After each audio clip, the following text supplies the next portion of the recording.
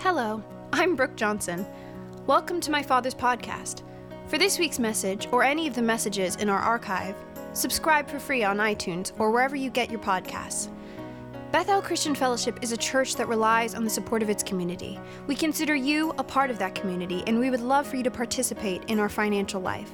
You can do that at our website at drcraigjohnson.org. Whether you're new to this space or a regular pod listener, we're glad you're here. We believe that this message will bring you hope, encouragement, and guidance. God bless you. Good morning, church. Can we greet our viewers today, our streamers? We love you. Good morning. Happy New Year. Welcome, beloved. Welcome. Suddenly, the Amos principle. This morning, I tell you what, the Lord hijacked me today, and He told me to do a bunch of sudden multiplication kind of words for you. So my sermon points are going to be sudden multiplication words, because I think this year He's got the Amos principle in mind. What is the Amos principle? Let me read it to you out of the Message. Amos 9:13 through 15. Hear the word of the Lord. Let it just flow over your soul today and let it refresh you. Listen, yes, indeed, it won't be long, God's decree. Things are going to happen so fast your head will swim, one thing fast on the heels of the other. You won't be able to keep up. Everything will keep happening at once, and everywhere you look, blessings like wine pouring off the mountains and hills. I'll make everything right again for my people Israel.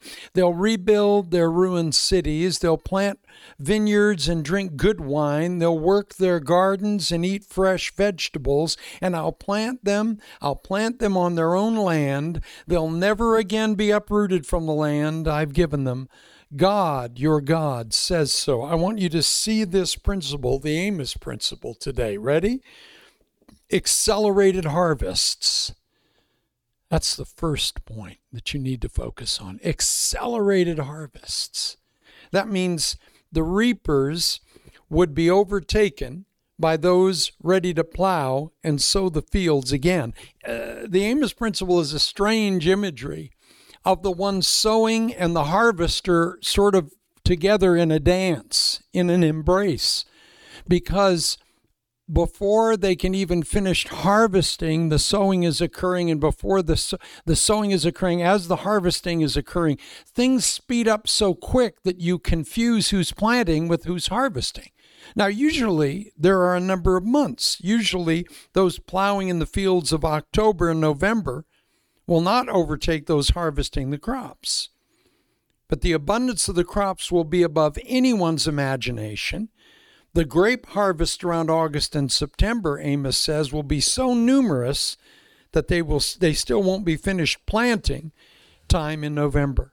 So, in fact, the grapes will be so full, Amos says, that there will be streams of wine flowing down the hillsides, which speaks of accelerated harvest. Are you ready for accelerated harvest this year? I would say amen in our personal lives. We need to be amen folk today. Amen means so be it. Did you know that? You just said it all these years. You didn't know. When you amen something, you're saying so be it to me. So you're sort of putting yourself in whatever you hear. So next time you say amen, don't say it lightly, because you're putting it all on as garments. You're saying, clothe me with what I just heard. And so in the Amos principle, we're dealing with accelerated harvests for this year in our lives. And we say, amen, so be it here. Amen. We're clothing ourselves with accelerated harvests this year. And secondly, accelerated power. There's going to be in the Amos paradigm an unusual power given to accomplish unusual tasks. So Amos in his paradigm says, God says, I will exceed what you expect this year. Secondly, I will increase all you invest this year. And third, I will accelerate time to accomplish kingdom purposes. Boy, this year is going to be interesting. If he's going to exceed what we expect, increase what we invest, and accelerate the time to accomplish kingdom purposes, I want to be involved in what he's doing this year. So we call that the Amos principle. It means that the sowing and harvesting is, you don't even know who's doing what because of the speed. You ever seen the cartoons where they speed up the cartoon and you don't know who's running, who's first and who's last and who's, God's speeding up the cartoon this year. So if you're watching cartoons later, we want you to just sort of view it as a speed. It's the Amos principle. See, that's the Amos principle in cartoon form. Gretchen could understand that. Gretchen could understand the Amos principle in cartoon form. Jeff, maybe. We don't know. Sad but true, Jeff says. It's going to be an increase, beloved. And listen to this. So for the rest of the message, I'm going to throw principles at you involving multiplication and speeding up, because that's what the Lord's telling me this morning. So I've got about 4 messages in one. Oh my. So he's not only going to speed up what he's doing, like a cartoon speeding up, but he's going to bring forth his people speedily who have been in hiding. 3 traits of those coming forth speedily. Number 1, they've mastered the place where they are. You're coming up now because you've mastered the place where you are. And when you master the place where you are in humility, what happens? The Bible says in James 4:10, humble yourselves before the Lord and he will lift you up, right? In Luke 14:10, Jesus said, but when you are invited, take the lowest place so that when your host comes, he will say to you, friend, move up to a better place. Then you will be honored in the presence of all the other guests. He's about to honor you and lift his folk up in the presence of other guests. He's going to do it quick, like that cartoon is speeding up with the Amos principle. Good news. You've mastered the place where you are. Secondly, you've experienced an unusual crisis that calls you forward. When God brings you forth speedily, there's been an unusual crisis that has called you forward. Do you remember Joseph? The Bible says in Genesis 41:14, so Pharaoh sent for Joseph, and he was quickly brought from the dungeon. And when he was shaved, he changed his clothes and came before Pharaoh. Guess what? Pharaoh... After Joseph mastered the place where he was, speedily this unusual crisis came upon Joseph.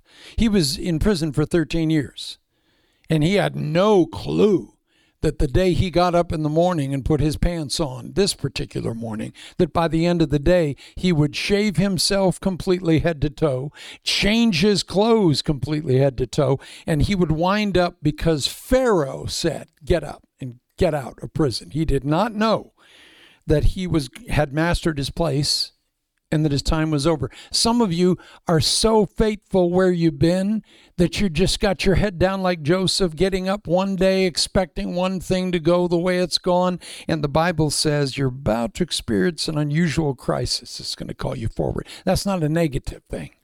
For Joseph, an unusual crisis was someone knocked on his door and Pharaoh said, get up and get out. Now, it's something he had done earlier in his life. It's something he'd prophesied earlier that was about to get him summoned quickly and speedily up and out of the area he had mastered. Get ready to be pulled up by favor out of the place you've mastered. Because an unusual crisis is going to call you forward. And it's an unusual person who's going to come and get you. Joseph got by Pharaoh himself. That's like me getting a summons from the President of the United States saying, Craig, get up and get out of your place of service because the President needs you. And he'd like you to come to the White House. I would not say no to that vintage invitation. And did you know what's interesting about these people and the crises they went through? I'm going to mention real quick 4 of them. First one is Joseph. So the man who called him forward was a forgetful friend. Remember the story? Remember he was where was he? In prison. What happened? Well, one of the guys was the baker and the cupbearer. And what happened? The baker got hung. Beloved, let me tell you, in this season of suddenlies, Some are being promoted, but some are getting hung. I hate to tell you the truth about it, but it's not good news for some getting their comeuppance. All right. It was good news for the cupbearer because he was being put back in his position of prominence with Pharaoh, holding the cup. The most important man next to Pharaoh's life was the guy that tasted his food. So evidently someone in Pharaoh's life had screwed up and tried to poison him, and they didn't know if it was the baker or the cupbearer, so they threw the cook and the guy that was in control of the drinks, threw them all in, said, we're going to kill them all. Let God sort them out. That was Pharaoh's first instinct, right? But later he said, nah, we think it was the baker. Kill the baker, let the cupbearer come back. Well, the cupbearer comes back and he forgets. The Bible says, how many years? Do you remember? 2 years. For 2 years, he forgot Joseph was the one who prophesied good news to him. But 2 years later, his memory was healed. Did you know some people have forgotten you on purpose? Selah, let me say it again, reverse. Some people have forgotten you on purpose because God wanted them to forget you because you needed that extra 2 years, just like Joseph needed that extra 2 years. So now you've mastered the place where you were, and now an unusual crisis can come forward for you, a blessing, and an unusual person is going to come and pick you up. Amen. And it may be the cupbearer that forgot you. It may be someone that forgot you on purpose because God didn't want you promoted initially. But he does. He doesn't want you out of season. If you pull an apple out of season, don't give it to me. Don't tithe it to the ministry of Pastor Craig. Don't you harvest fruit out of season and bring it over to my house and say, the Lord wanted me to bring, we've got a dear lady across the street and she brings me all these apples that come out of her nasty apple tree. Little nasty, weird shaping strain, and she brings them over to the preacher. They used to do that all the time. Here's a broken TV. Give it to the pastor. Here's a gnarly, nasty couch that our weird in-laws slept on. Give it to Pastor Craig. No. Buy a new one with a warranty and give it to Pastor Craig. Anyway, that's another sermon about this year. Amen. I want to give a car that's going to blow up and kill his family. No. Give us a new car with a new warranty. We'll take that one. I'll give it to Brooke. Amen. Go, give me a new Kia. Amen. With $100 payment a month. We'll give it to Brooke. All right. Just making my needs known. All right. So Joseph had mastered his place where he was. He experienced an unusual crisis that called him forward from an unusual person, Pharaoh himself and the cupbearer that had forgotten him. So don't be surprised. Let me give you another example after Joseph. David, remember our beautiful King David? He was a man that was brought forward as a teenager by an indifferent father and a jealous brother. Remember this? Eli didn't like him. His brothers did not like him. He was the 8th son. You may be the 8th daughter or the 8th son in the family. You may be the one that's just not respected. You've got an indifferent father. You have an indifferent mother. You have a jealous brother. You have a jealous sister. That's okay because you've mastered the place where you are. And suddenly this year, you're going to experience unusual crisis that's going to bring you forward, and an unusual person is going to be forced to come and get you. Maybe that indifferent mother or father that promotes you, let them. Maybe the indifferent brother and sister that says, I've forgotten all about you, but I remember. Let them. Don't be proud when some weirdo comes to promote you suddenly in your family. Yeah, I'm not going to let them promote. Yes, you are going to let them promote you because it's God. He sees you've mastered the place where you are. He's trying to bring an unusual crisis to bring you forward, and he's going to bring an unusual person. So get off your high horse of pride and say, gimme, my name's Jimmy this year. That's your mantra. Gimme, my name's Kimmy. That's your mantra this year. So don't refuse an unusual promotion experience suddenly from a weirdo, okay? Because God loves to use, I'm saying weirdo in place of another word that comes to mind first. fill that in by the leadership of the Holy Spirit. All right. So David's weirdo was an indifferent father and a hostile, jealous sibling.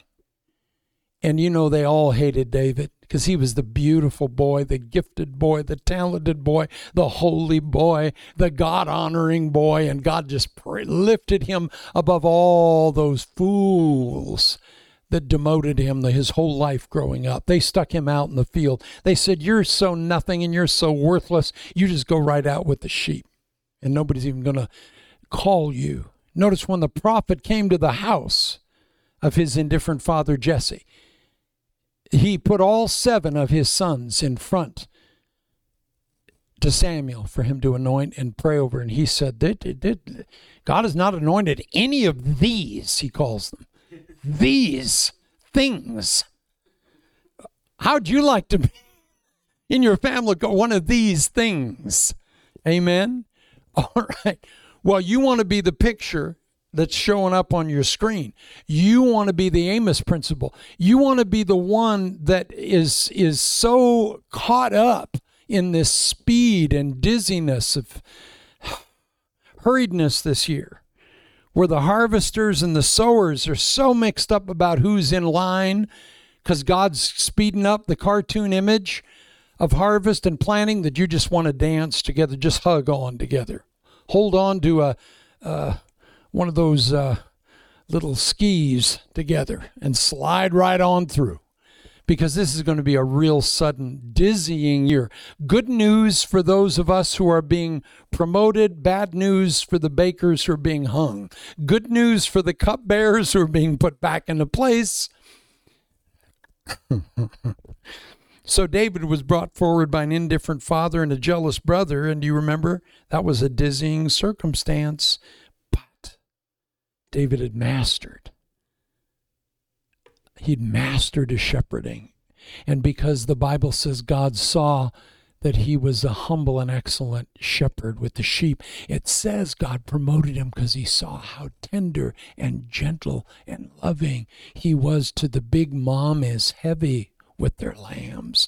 They're about to give birth, and the Bible says David led them. He led the whole herd in a gentle way because he wanted to take such tender care of the big mamas that were large with young, and David was so loving and so affectionate in his tone, his body language. Did you know there's a lot of preachers that just sound angry and mad, and they're pointing at you? I don't like being preached at. I don't know about you. I was just saying before we went on the air, I'd heard some preachers this week, and they were all mean and mad, and their tone is very flat. Their content may be good, but you can't hear the content through their... I always say, turn the audio off and see what they're trying to say. And I'm just going, oh my God, I don't know about you. I want to hear the content that's orthodox and clean, but I want to feel loved by the shepherd. Amen. I want to feel cuddled like David did, those big mama ewe lambs. You covering them with kisses and hugs and lovies, and he's slowing the whole herd down. Why? He's going too slow for the money makers. No, he's going just right, because if this ewe throws this lamb, you're not going to make as much money. Amen. David's got the content, and he's got the tone and the body language. Okay? That was what was different between his 7 stupid brothers and him, is that he was gentle and he was orthodox in content, but gentle in his tone and body language. The scripture says that David was promoted because God said, because he was so wonderful as a young shepherd with those ewes. See, David didn't know he was being watched by God Almighty when he was hugging and kissing those big fat mamas that were full of them babies, just about ready to blow. And all the others are saying, speed this herd up. Come on. David said, no, slow the whole money-making situation down, because it's not about money. It's about these little lambs. And if they don't live, you won't have any money. You see, David, he's always looking out for the best interest of everybody if you just trust his leadership. So God said, because I saw how he led right, and he valued what was important to God, he promoted him as the shepherd of the kingship. He made him king of Israel. See, if you handle your level right that you're mastering right now with your little lambs, that when you don't see anybody watching, who you are when nobody's watching is who you really are. So if you're nice and kind and gracious when there's really nobody watching that you're aware of, then God's going to see you, where you are, how you are, master that level, and he's going to send some weirdo to promote you quick. And it's usually the people that he didn't promote that he will force to promote you. Now, that's not good for them, but that's wonderful for you because they have to come and get you. Why? Here's another example. Mordecai. He was promoted. He had mastered the place where he was, and so he experiences an unusual crisis that calls him forward from an unusual person. Guess who this person was? Mordecai was a man brought forward by a multi-generational enemy of God's people. Listen to Esther 6, 7 through 10. So he answered the king, "For the man the king delights to honor, have them bring a royal robe the king has worn, and a horse the king has ridden, one with a royal crest placed on its head. Then let the robe and horse be entrusted to the one of the king's most noble princes, and let them robe the man the king delights to honor, and lead him on a horse through the city streets, proclaiming before him, 'This is what is done for the man the king delights to honor.' Go at once," the king commanded Haman. "Get the robe and the horse, and do just what Mordecai suggested, Mordecai the Jew, who sits at the king's gate. Do not neglect anything you have recommended." Now listen. Mordecai is the multi-generational enemy of Israel from Esau, from the nasty tribe. And Haman is the wicked enemy. Sorry, Mordecai is the good guy. Sorry. Mordecai is the relative of Esther. So Mordecai is the Jew who has been demeaned. Haman wants to kill the Jews. He wants to kill all the Jews. In fact, he has come into the court just at that moment to kill all the Jews. And he wants the authority to approve of his design to kill all Jews.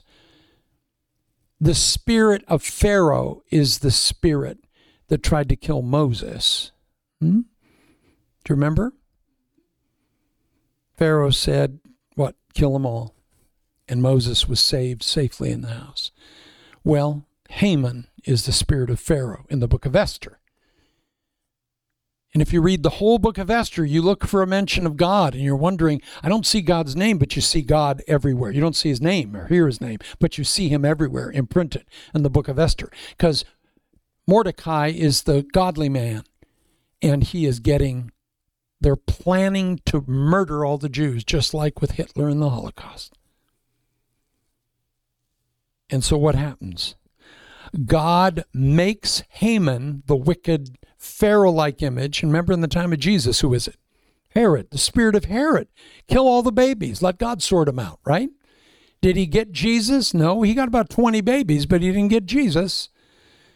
He didn't get Moses, he didn't get Mordecai, and he doesn't get Jesus. But what happens? Haman gets it. Haman is the one that, what happens is Mordecai comes in and they say, well, what should be done for the man that the Lord delights in? And Mordecai just declares his fate. Well, gosh. Well, you would have this guy, Haman, who's in charge now. You have him get a horse and have him dress this guy up. And guess what? God makes, through an unusual circumstance, he makes Mordecai get exalted this day because he's already mastered his lower place. But he doesn't know it. But this day, he's about to experience a crisis. In his case, good news. He's about to be lifted up by who?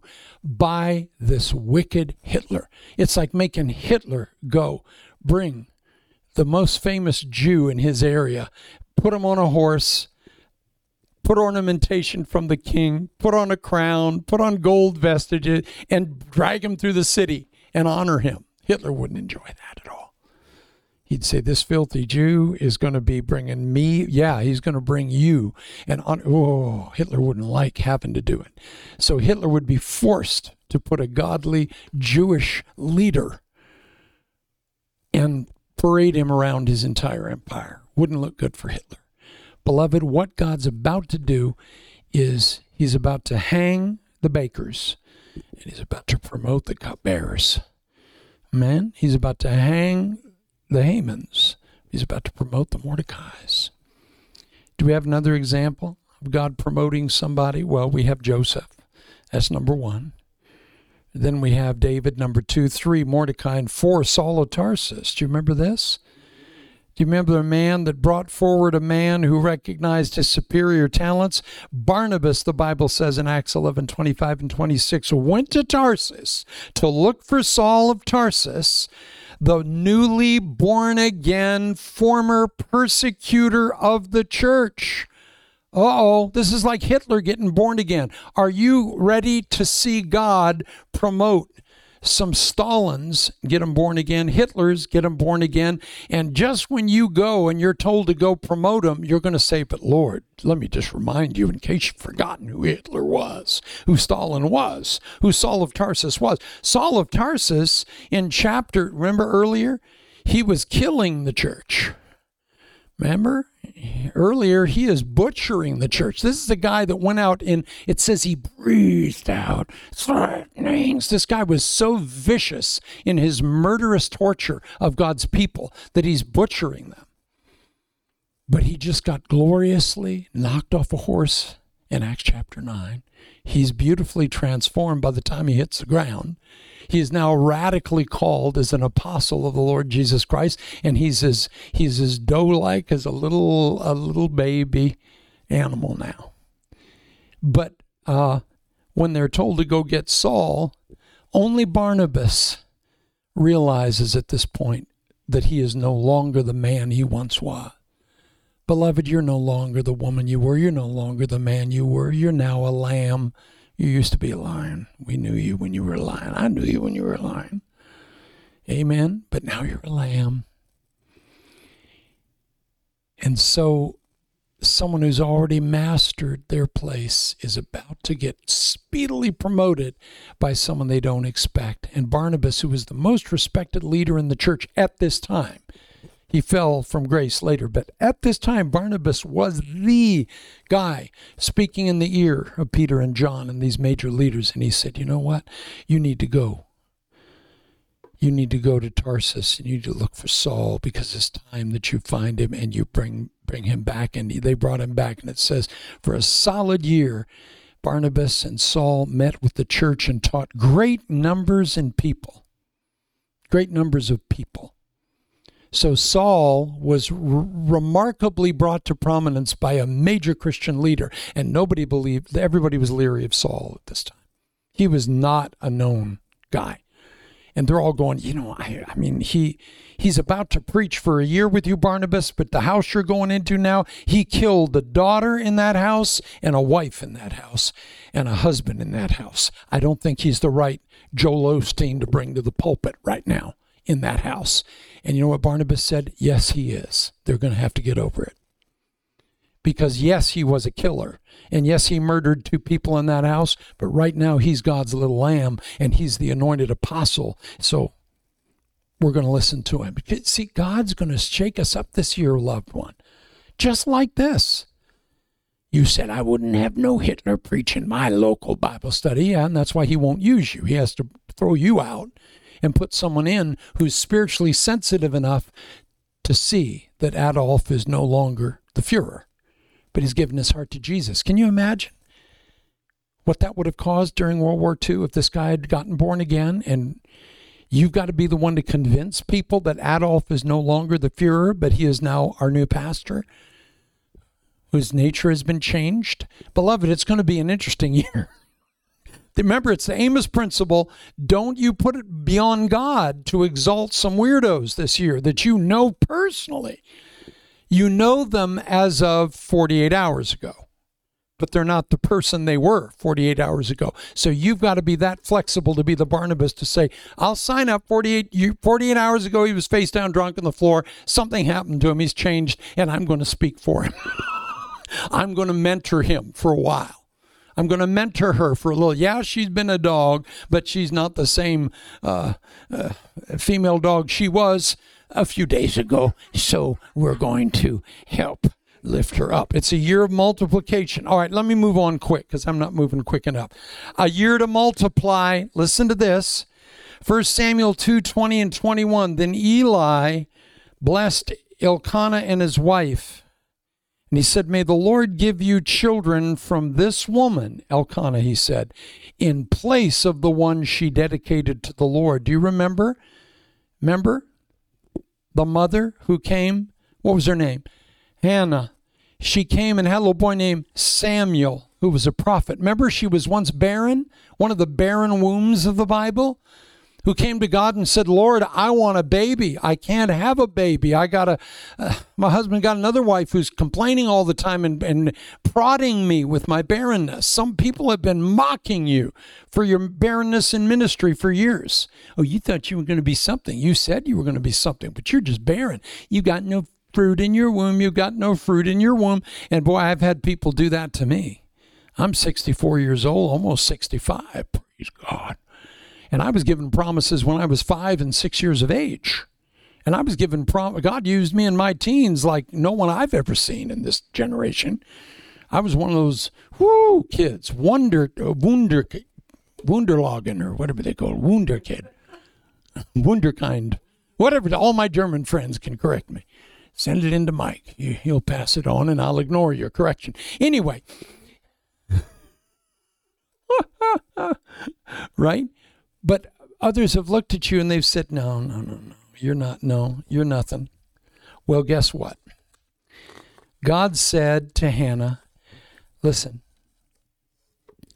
she gets pregnant, she has her boy, Samuel, and as soon as he pops out, he's about 3 or 4, he's weaned.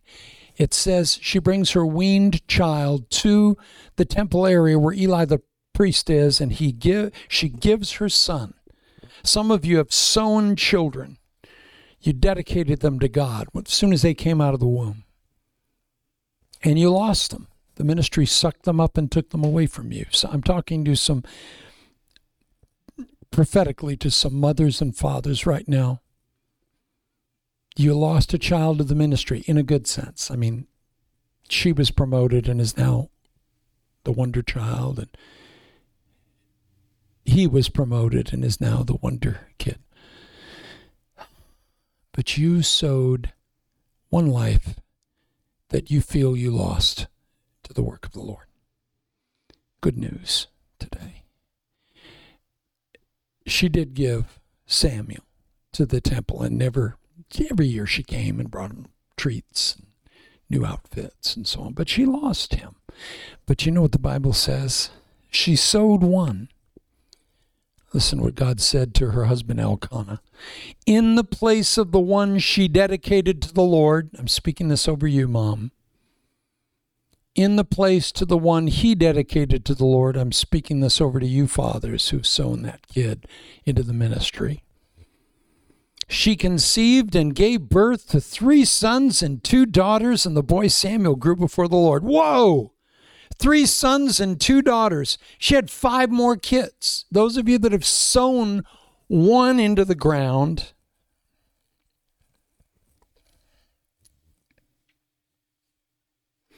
Proverbs 11:24 in the New Living Translation says, give freely and become more wealthy, be stingy and lose everything.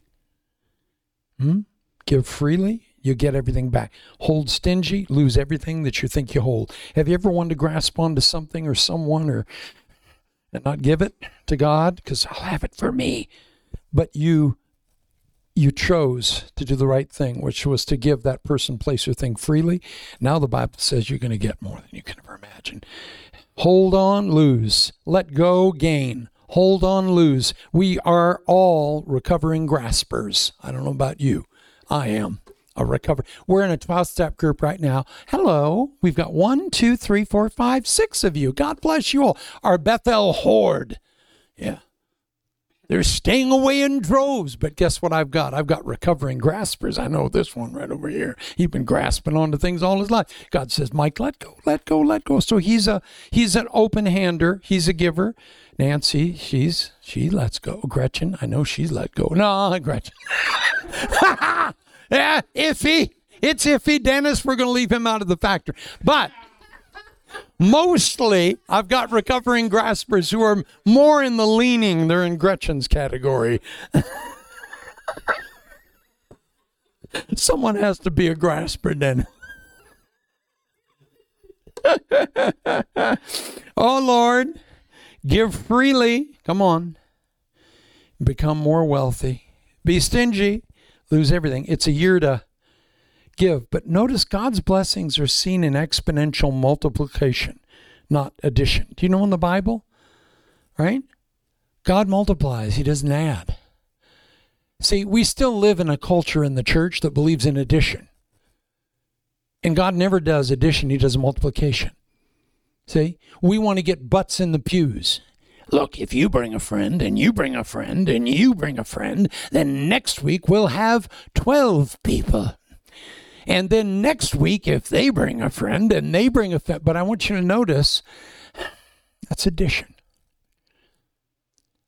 God is not interested in one butt in the seat at a time. He's interested in multiple butts and seats, but that comes through multiplication. But that comes his way. It doesn't come our church growth way. I'll tell you what we're going to do. We need to get people in here. Okay? How? And they're going to give you an addition strategy. God always multiplies. Boy, that's different, isn't it? I want multiplication. You know, the enemy is threatened by multiplication. Listen to this, Exodus 1:12 and 13. But the more they were oppressed, the more they multiplied and spread, so the Egyptians came to dread the Israelites because they were multiplying like rabbits. You wait for an elephant to make another elephant? You wait forever. Put rabbits alone in a room? That's the difference between addition and multiplication. The children of Israel were rabbits. They just went away and weren't looking, came back, and they'd multiply. And this was driving the enemy nuts. And if we want to drive the enemy nuts, and I want to drive the enemy nuts, then we need to believe in multiplication and let the Lord multiply our lives.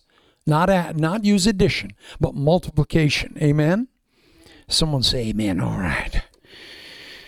Hebrews 6:14 and 15 says of Abraham, I will surely bless you, and I will surely multiply you.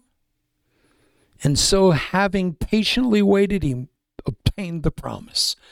Abraham was willing to wait for the multiplication promise, and God did it. Amen. So quit praying for God to add to your life. Pray for that he will multiply this year. Multiplication is what we want. Amen. Hallelujah. Thank you, Jesus. Father, we open our hearts this year for, if we want speed, we want multiplication, not addition. Thank you, God. Thank you, Lord. We are never transformed by what we hold on to.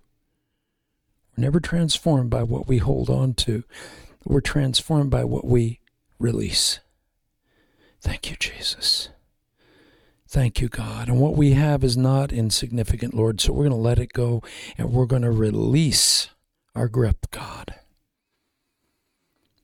And we thank you that nothing multiplies until it is put in the hands of Jesus. So we're going to take what we have, and we're going to put it in the Master's hand. And what we're willing to surrender is going to determine what we receive, God. And we thank you that multiplication is not based on what we can do, but it's based on what you can do, God. So we're going to resist the temptation to hoard this year. We're thanking you that Jesus takes the little that is given to him and transforms it into something greater than it could be on its own. So we release everything into your hands, Jesus. Someone say amen with me right now. Amen. So be it. Amen. Bring it on me, Lord. Thank you, Jesus. And thank you that what we bring, what we're willing to give, is what we're willing to see transformed by Jesus. Thank God. Beloved, doors that were locked before are going to be opened this year in multiplication for you. Thank God for the Amos principle. God, speed things up so quick that we're going to not be able to know who's sowing and who's harvesting. Someone say amen. One more thing, and this is the bad news this year. Remember I mentioned before that the baker got hung, but the cupbearer got promoted? Well, some we're going to have a sort of an ear-tingling season this year. We're going to hear some testimonies that are going to be good, but we're going to also hear some testimonies that are going to make us go, oops. Because this year, along with those that get promoted, the cupbearer, they're going to be those that get hung, the baker. And this year is also going to be an ear-tingling season of Reubens. I don't know if you remember the boy Reuben. We're entering a Reuben season. Reuben was the son of Jacob. Remember him? He wasn't he was the firstborn. Here's the interesting thing. Of Jacob's sons, Reuben was the firstborn. He had the position of preeminence above all his brethren. He had the birthright, that was his. He had the priesthood, that was his. And he had the kingdom, and that was his. This is Reuben.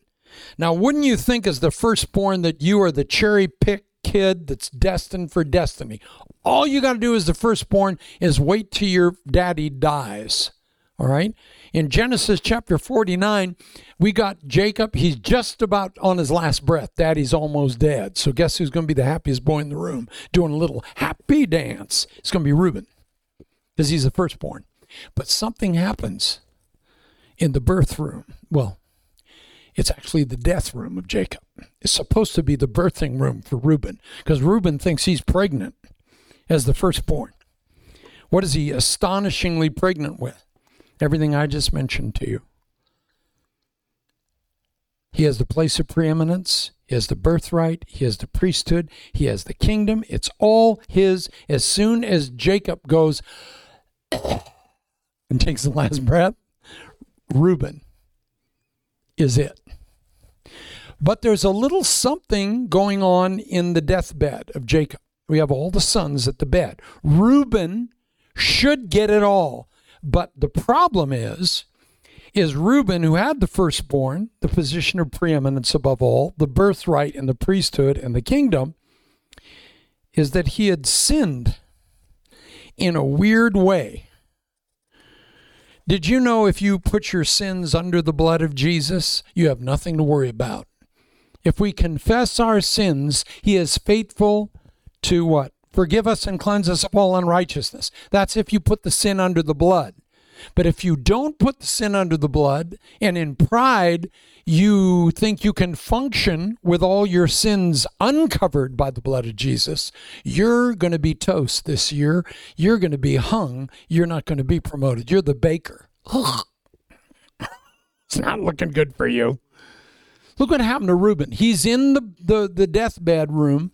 He is technically the firstborn. He's the firstborn. But listen to this, and I'll close with this. I don't like to close with bad news, so I won't. I'll close with a little good news at the end. First, we're going to have a whoopsie. Then we're going to end with some good news. Here's the whoopsie. We're entering a Reuben season right now. By that I mean, suddenly, Reuben was exposed at the moment he thought he was going to be crowned. Reuben, all Jacob's got to do is die. Reuben gets it all. And all 12 sons are there at the bed. But guess what happens in this last moment? Reuben is just ready to put his crown on. He is confronted with sin that he did not put under the blood. He did not confess. And it's a sin he committed 40 years ago. Did you know, beloved, that all those old sins, if they're not put under the blood, are as fresh as they were the day you committed them? And I want to give you a little insight about Reuben's sin. Now, thank God, if your sin's under the blood, which I hope you're doing right now, by the way, when I first went to Nigeria in 2014, I put all my sins under the blood real quick when they told me I was going to see Prophet Amos, the premier prophet in Africa. I started at 12. No, I think I started at about 1, 2, 1, 2. Okay, we're back. That devil tried to cut me off, but it didn't work. Amen. He didn't like this bit. Yeah, he didn't want his oopsies exposed. All the oopsie boys and girls, all the Reubens.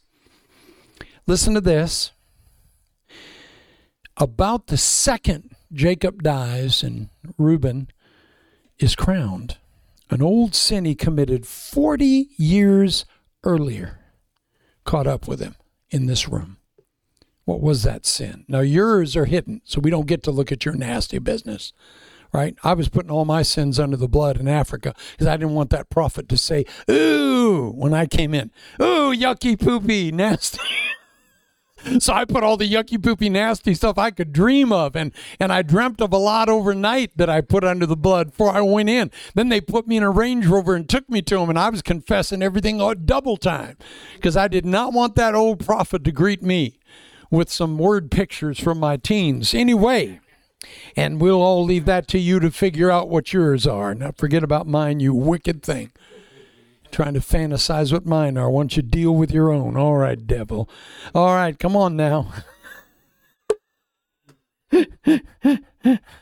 Brother, how many of you know whoever God curses can never excel? Well, Reuben is never going to excel because he won't put the nasty business under the blood. If you put it under the blood like I did before I saw Prophet Amos is blind to all this stuff. Even if he went looking for it, he can't find it. How many of you know God will put your sin in the deep waters of his forgetfulness and it will never be remembered against you again? I was quoting all that. The blood of Jesus. I had a spritz bottle of the blood of Jesus going into that room with him. In case he thought he saw something, I was going to put it right out.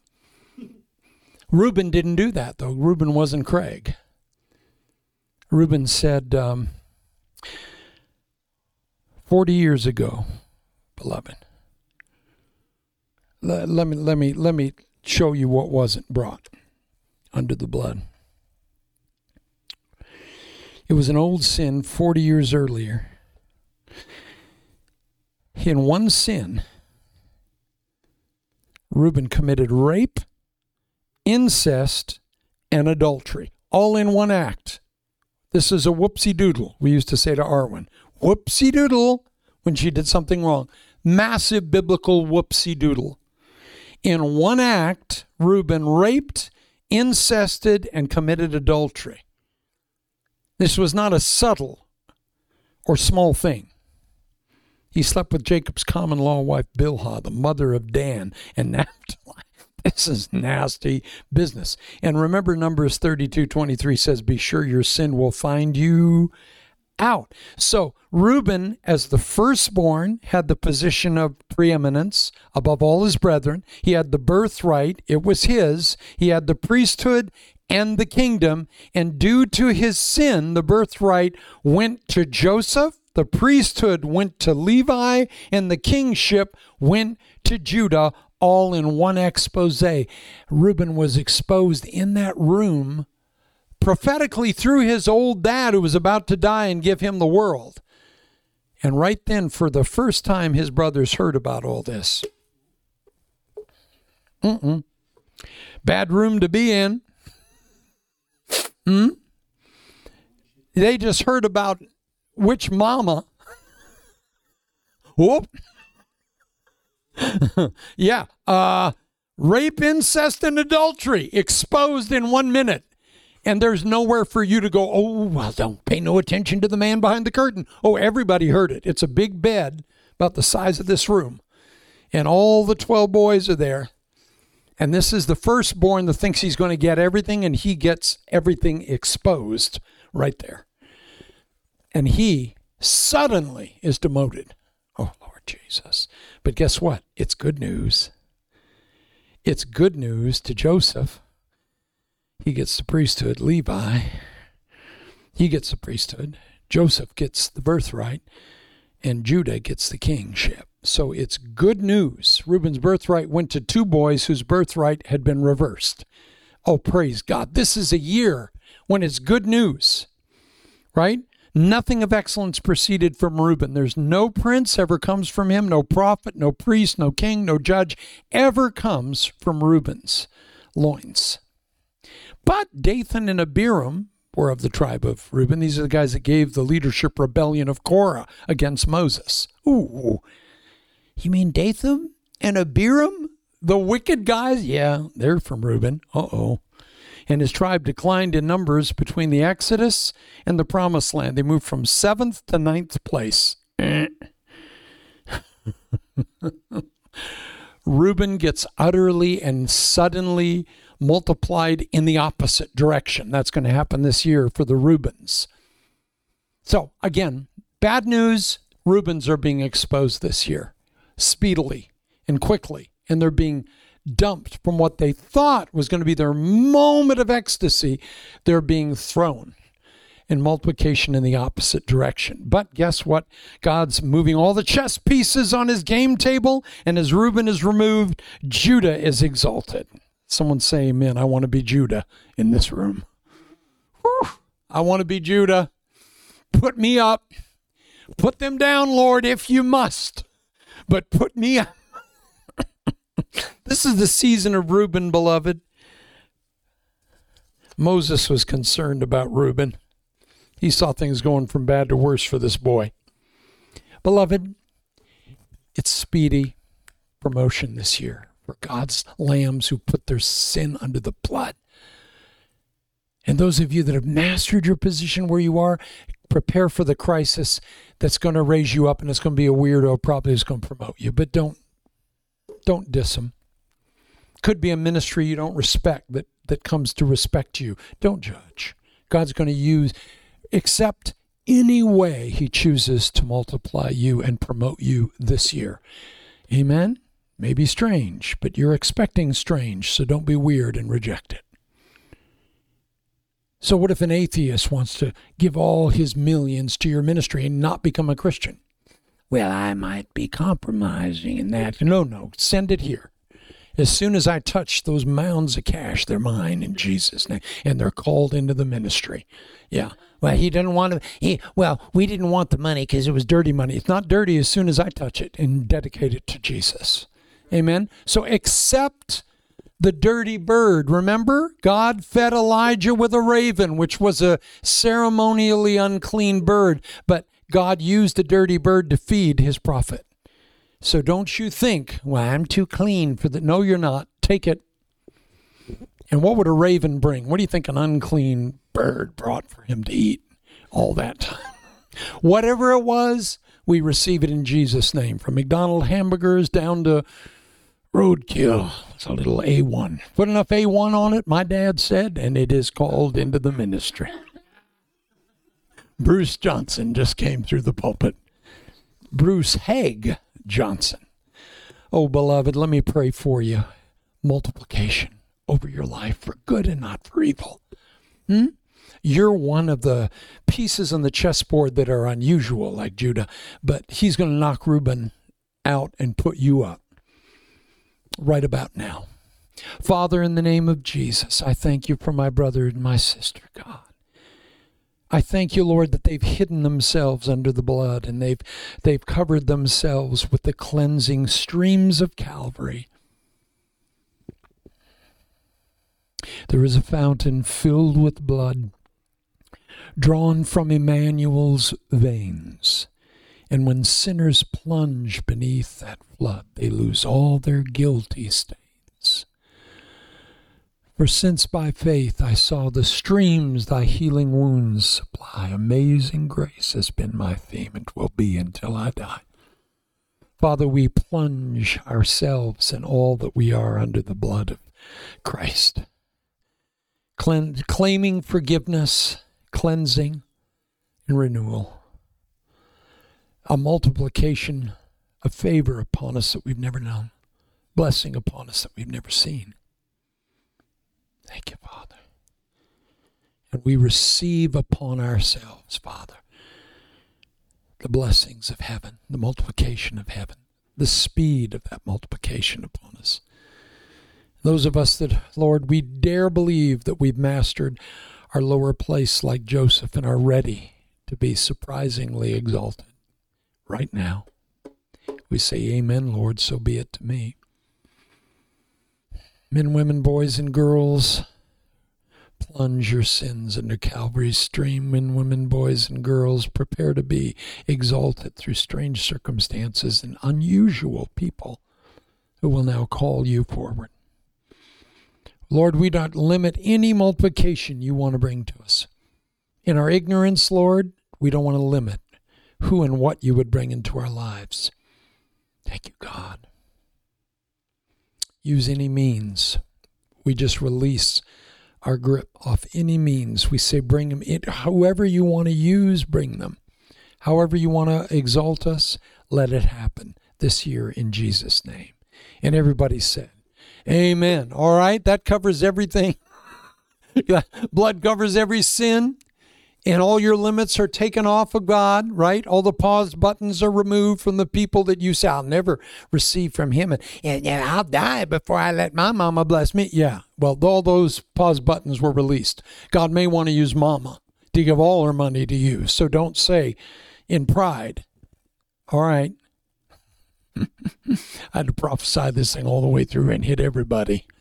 You know, they say when you throw a stick into a pack of dogs, the one that yelps is the one that got hit. So I kept throwing sticks till I got the right yelps. All right, so we're releasing it all. Amen. And we're receiving everything God wants us to receive through whom he wants to use. All right, that's a full amen. So the Lord bless you and keep you. The Lord make his face to shine upon you. The Lord lift his countenance unto you and give you peace. Happy New Year. Bless you. We hope today's message has been a blessing to you, and if it has, please visit our website at drcraigjohnson.org. There you can find additional messages of encouragement. And if our ministry has been a blessing to you, please consider us in your ministry giving, as we depend solely on the financial assistance of our listeners like yourself. Also, please feel free to send any personal prayer requests.